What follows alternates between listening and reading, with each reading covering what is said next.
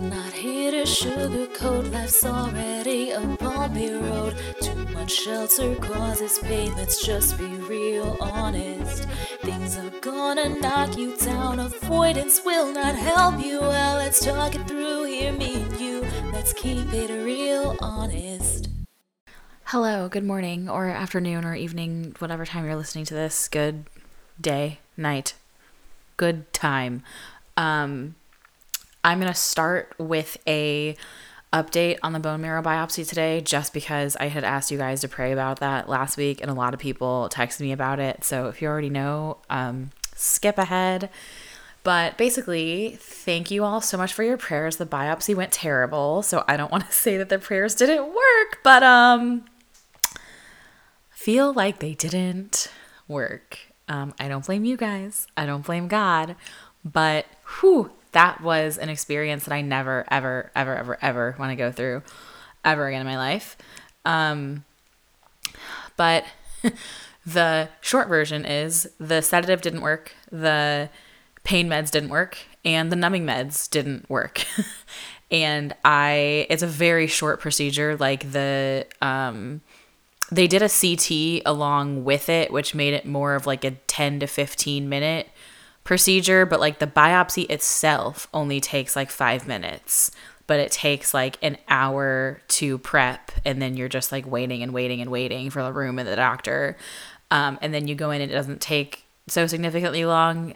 So that, I guess it's nice that it was quick, but I was in significant pain and highly anxious. And like literally when the doctor like used a little drill to like force the needle down into my bone, I just like screamed and flinched, and the doctor was like, "Oh no, can you feel that?" And I was like, "Yeah."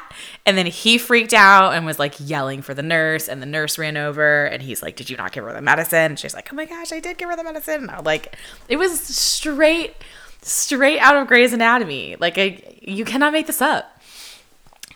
So anyway, I have filed a complaint with the hospital, and I am currently arguing with them about what portions of this experience I'm willing to be billed for.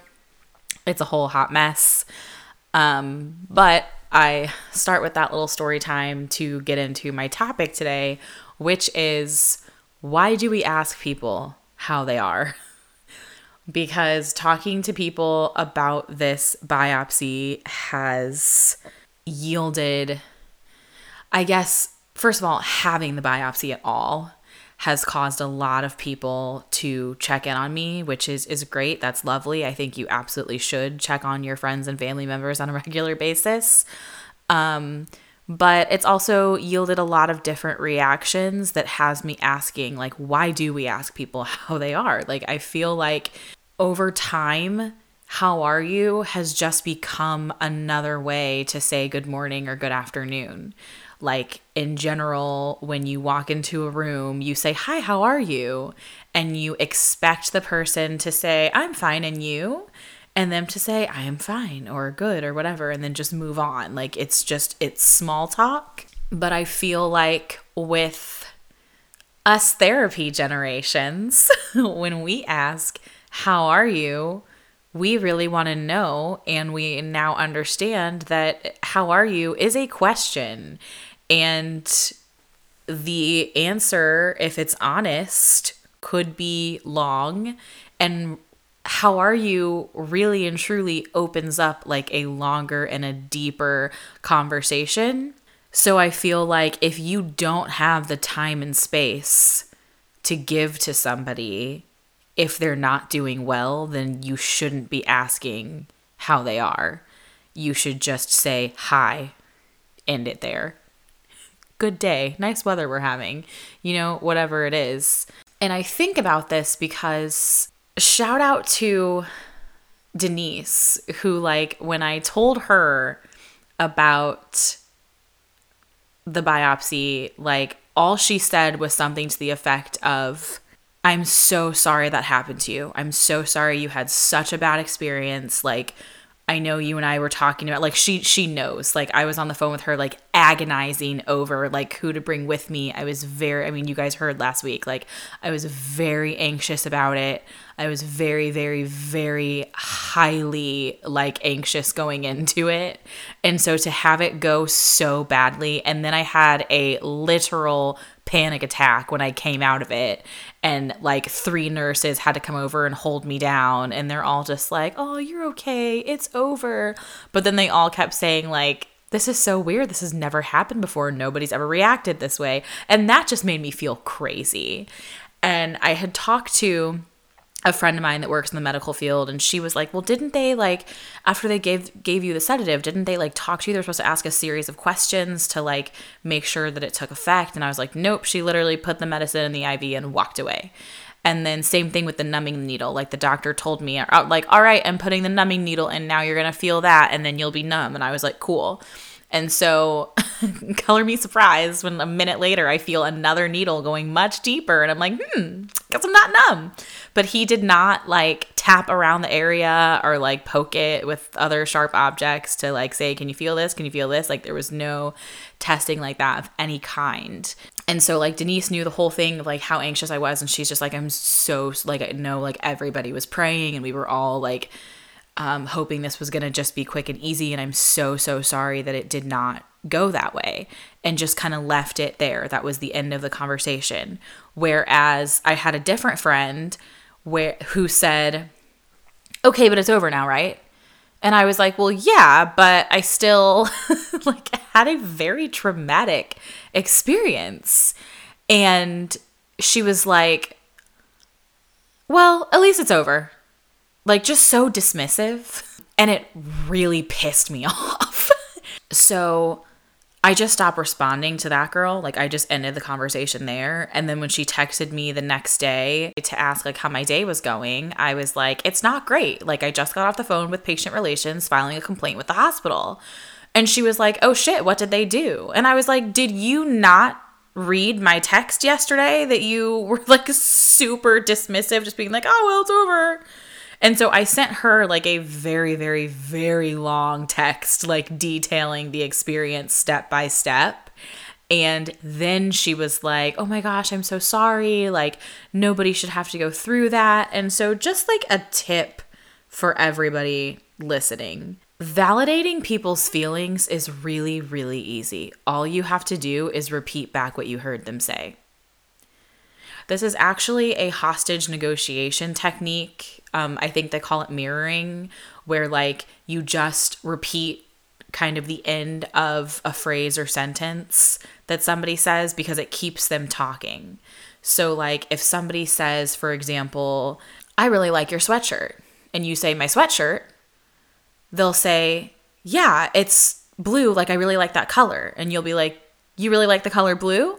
And they'll be like, yeah. And then they'll tell, like, some story about why they like the color blue or whatever. And it buys, for hostage negotiators, this buys time. Of course, this is not a hostage negotiation, but Chris Voss, who teaches the masterclass on hostage negotiation, his argument is that we're all in little negotiations all day, every day. So he says, if you want something from another person, you are in a negotiation. And it can be something as simple as, like, wanting your kid to clean up their room. Like, you're in a negotiation. And so one technique to, like, keep people talking is this mirroring thing. So I feel like if you have a friend that complains too much, the friend can be me, okay? If I'm talking to you and you feel like I'm complaining too much and you want to end the conversation, then when I am like, the biopsy went terrible, you can be like, oh, I'm so sorry the biopsy went terrible. And I'll be like, thank you. And then we'll move on. But if you say it a question, right? If I say the biopsy went terrible and you say it went terrible, you now mirrored with a question, and I'm going to, like, dive into the story more. That's the number one thing that I am looking for in most of my conversations, is to have my feelings validated, because I feel like my entire life, my parents were just constantly crushing my feelings and telling me that I was being dramatic. So I like gravitate toward people that validate my feelings, and I don't think that they crush my feelings on purpose. But it's even like my dad called to like ask how I was doing, and I was like, not great, because none of the meds worked, and I was getting kind of worked up. And he like, if I am not calm and chill and boring, my dad does not want to talk to me. Like, he doesn't want to talk to me when I'm excited in a good mood. He doesn't want to talk to me when I'm in a bad mood. He doesn't want to talk to me when I'm sad or mad. Like, he literally only wants to speak to me if I'm like, nice weather we're having. So I'm just like, why are you speaking to me ever? Because he literally called and I was like not doing great because like all these things that I just told you guys. And he was like, sounds like they didn't give you enough medicine. And I was like, nope, they did not. And he's like, well, it's over now. And I'm like, uh-huh. And he's like, so you're doing fine now? And I was like, yeah. And he's like, all right, that's all I wanted. Hangs up the phone. And then he calls again the next day and asks me the same question. So I just said that I'm fine. And he said, okay, cool. And like hung up. And I'm literally like, why did you even call me? What did you want? What was the purpose? Because you called so that I would say that I'm fine. So you could like, I did a good deed. I checked on someone. But like, if I said that I'm not fine, what are you going to do? Right? Like, you're not going to come over. You're not going to comfort me. You're not going to go to the hospital and yell at people. Like, so what do you care if I'm fine or not? Because you're not going to do anything if I'm not fine. And I am guilty of this too. Before anyone thinks that I'm like sitting here on my high horse, like thinking that I'm so perfect, like I'm absolutely guilty of the same thing. Literally the same day that I had this conversation with my dad, I was in a work meeting, and I host our community events at work. So there's one woman at work that always shows up to these events 5 minutes early. And so almost every single time I have to make awkward small talk with the same woman because I join the meetings early to test the screen share and make sure that everything is test, volume and make sure everything's working as it's supposed to. So I get in the meeting and then she joins the meeting, and I was like, oh, hey, how are you doing? And she said, do you mind if I give you a longer answer? And quite frankly, I did mind, because I was about to start an event and a whole bunch of other people were joining the meeting shortly. But I was like, well, it would be rude to say no. Also, I wasn't looking at her because I was testing the screen share. So I like closed down the screen share, pop back over to Teams, and I'm like, yeah, of course you can take more time. Like, what's going on? And then she was telling me about how she had to put her dog down the other day and started sobbing. And as you all know, I am not an animal person, so I cannot relate. Not that I don't think it's sad. Like, I understand that it's sad, but I just mean in the same way that like I have never lost anyone close to me to death. Like I have lost people that I have loved in terms of like breakups. I've been through a lot of friend breakups, and those have been like really hard, but I don't know anyone that has died. And I don't, that was close to me. Sorry. I mean, like, I have grandparents that have died, but I didn't have relationships with them. But same thing where like, I've never had a pet. Like and even now that my parents have a pet, I'm very like, that dog is not part of the family to me. He's like a foreign stranger because I'm just not an animal person. So I'm not the person that I think anyone is going to call when they have to put their dog down, because like, they're like, she has not been through it. She can't empathize. She doesn't know what's going on.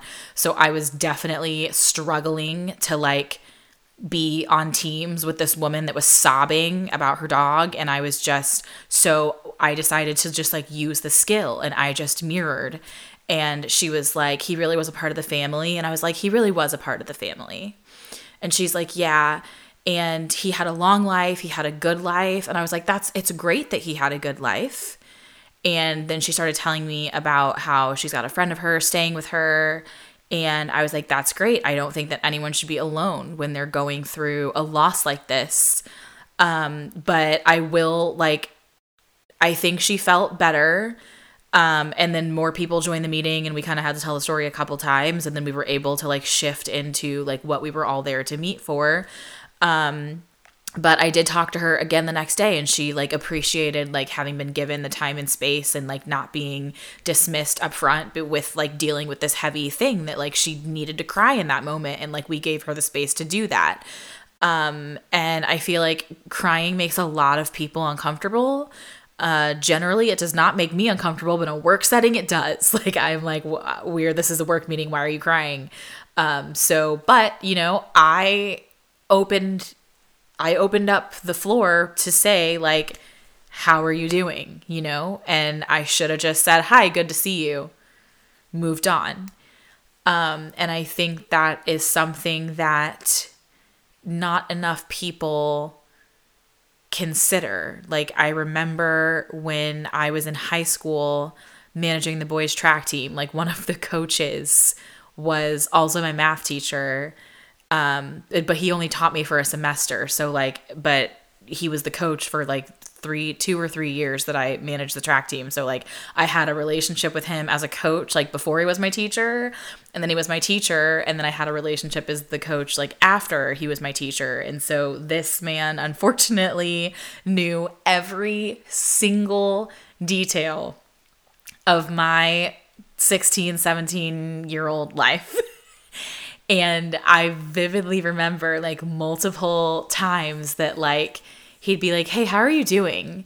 And I would just shake my head and be like, you don't want to know. Just like dramatically walk away because my life was so dramatic and some boy didn't love me or whatever it was. My ex-boyfriend brought his new girlfriend into the tent at a track meet and like I lost my shit. But there was this one day that he like took a step back and he's like, Samantha, if I didn't want to know, I wouldn't ask. And I wish that I had been able to appreciate that at the time. But I was very like, you're old, you won't understand. He was like literally 24. He was a baby. This man was fresh out of college and had no business working at a high school. Oh my gosh, what a mess. He was great. I hope he's well. But I just wish that I had the knowledge that I have now to know like how profound that was. That he was like, I'm not going to ask how you're doing if I don't care about how you're doing. Like, of course I care and I want to hear and I want to like sit and know the things. And I do want to acknowledge that if you're a person that like is not good with emotions and you can't handle people like crying or being angry or sad or whatever, that doesn't mean that you don't care. I do think that it's helpful to ask yourself what you want from the conversation first. Like before you say, how are you? Ask yourself, like, what do I want from this person? Is this the start of a meeting at work and I just want to make some small talk to pass the time until everyone's here? Then I need to be like, it's cold in here, or talk about the weather or like something generic like that.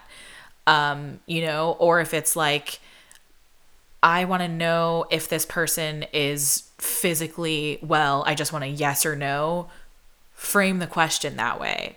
Or I want to know if this person needs anything from me. I want to know if there's something that I can do to help them. That's also a different question. Like, hey, do you need anything? Is there anything I can get you? Also a different question than how are you? So like if you're more of like an acts of service person, go with the how can I help you or can I help you with anything route. It's also interesting because we have to remember that like everybody is looking for different things. Like I know a few weeks ago I talked about the golden rule and how stupid it is because it's like in order to treat others as you want to be treated, that assumes that everybody wants to be treated the same way. Where like I feel like a disconnect that like I have with the rest of my family is like I don't ask a lot of questions because I am a sharer. So like all you have to do is ask me how I'm doing or how my day went and I'm going to talk for 30 minutes. I mean like hello, I have a podcast. But if you ask me how I'm doing and I say fine, that means I don't want to talk about it. It doesn't mean I'm fine. I'm never fine. Like I am always happy or sad or like, something in between, but I'm never fine. Like fine is my leave me alone. I don't want to discuss it. And I feel like most of my family is like that. But the rest of my family, like if you're like, how are you doing? And they say fine. And you're like, you don't sound fine. I don't think you're fine. And you ask 75 more times, like then they'll let it out. And I honestly will do the same thing because my mom does this to me all the time. And it's just like, if you poke enough, I will answer just to get you to shut up because you're annoying me. But that's very different from me sharing with you because I want you to know. And so because I am like that, I don't poke. Like if I ask somebody how they're doing and they say fine and they leave it at that, I leave it at that. Even if they don't sound fine or they don't look fine, I am not the type of person to press because I don't want to have to drag it out of you. Like I want you to know that I am a safe person to share with, and I want you to feel connected enough to me. I want to be a person that you want to share things with. And I feel like if you're not openly sharing things with me, then I'm not a person that you want to share with. And like, that's sad, but I'm not gonna force you or drag it out of you. But I really do feel like one of the core needs of all humans is to belong and to feel seen and feel heard and feel known. And I feel like one of the steps to making other people feel seen and heard and known is to really listen to them and sit with them and meet them where they're at. And I think it's something as simple as doing the mirroring thing. Of course, it can be overdone, right? Like, I've worked in many different customer service settings, and so I know the tricks and I know how to bullshit, but I also know when I'm being bullshitted.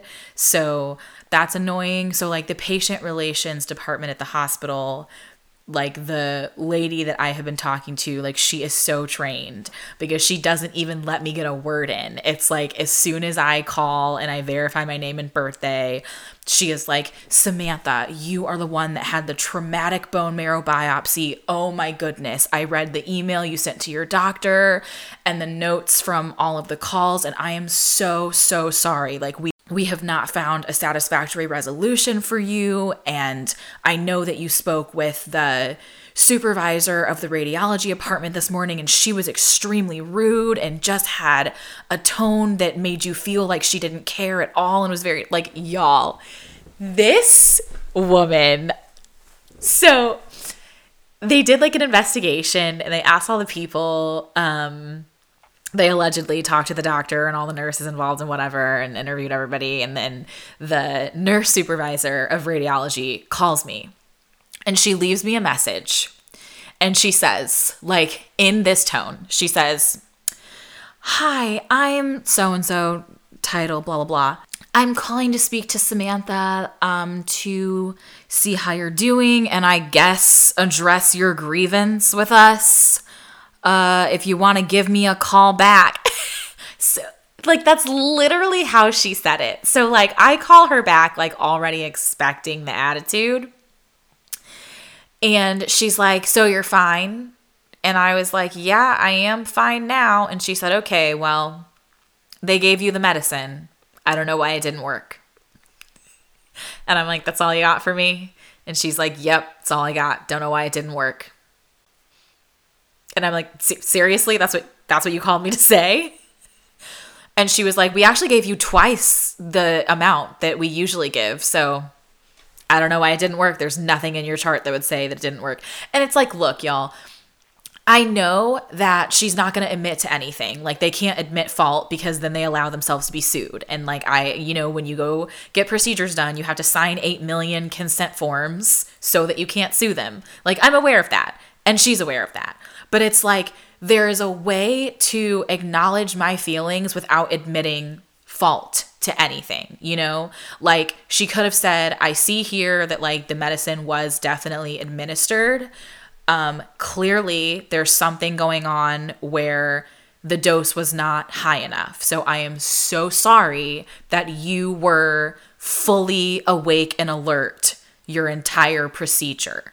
Because that is a fact So, like, you can admit to facts. You don't have to say, I'm sorry that the nurse did not correctly discern whether you were loopy or not and just walked away. I, wasn't asking for all that, but you could have said, like, something, which is why I had to go back to the relations department. I'm, like, still fighting.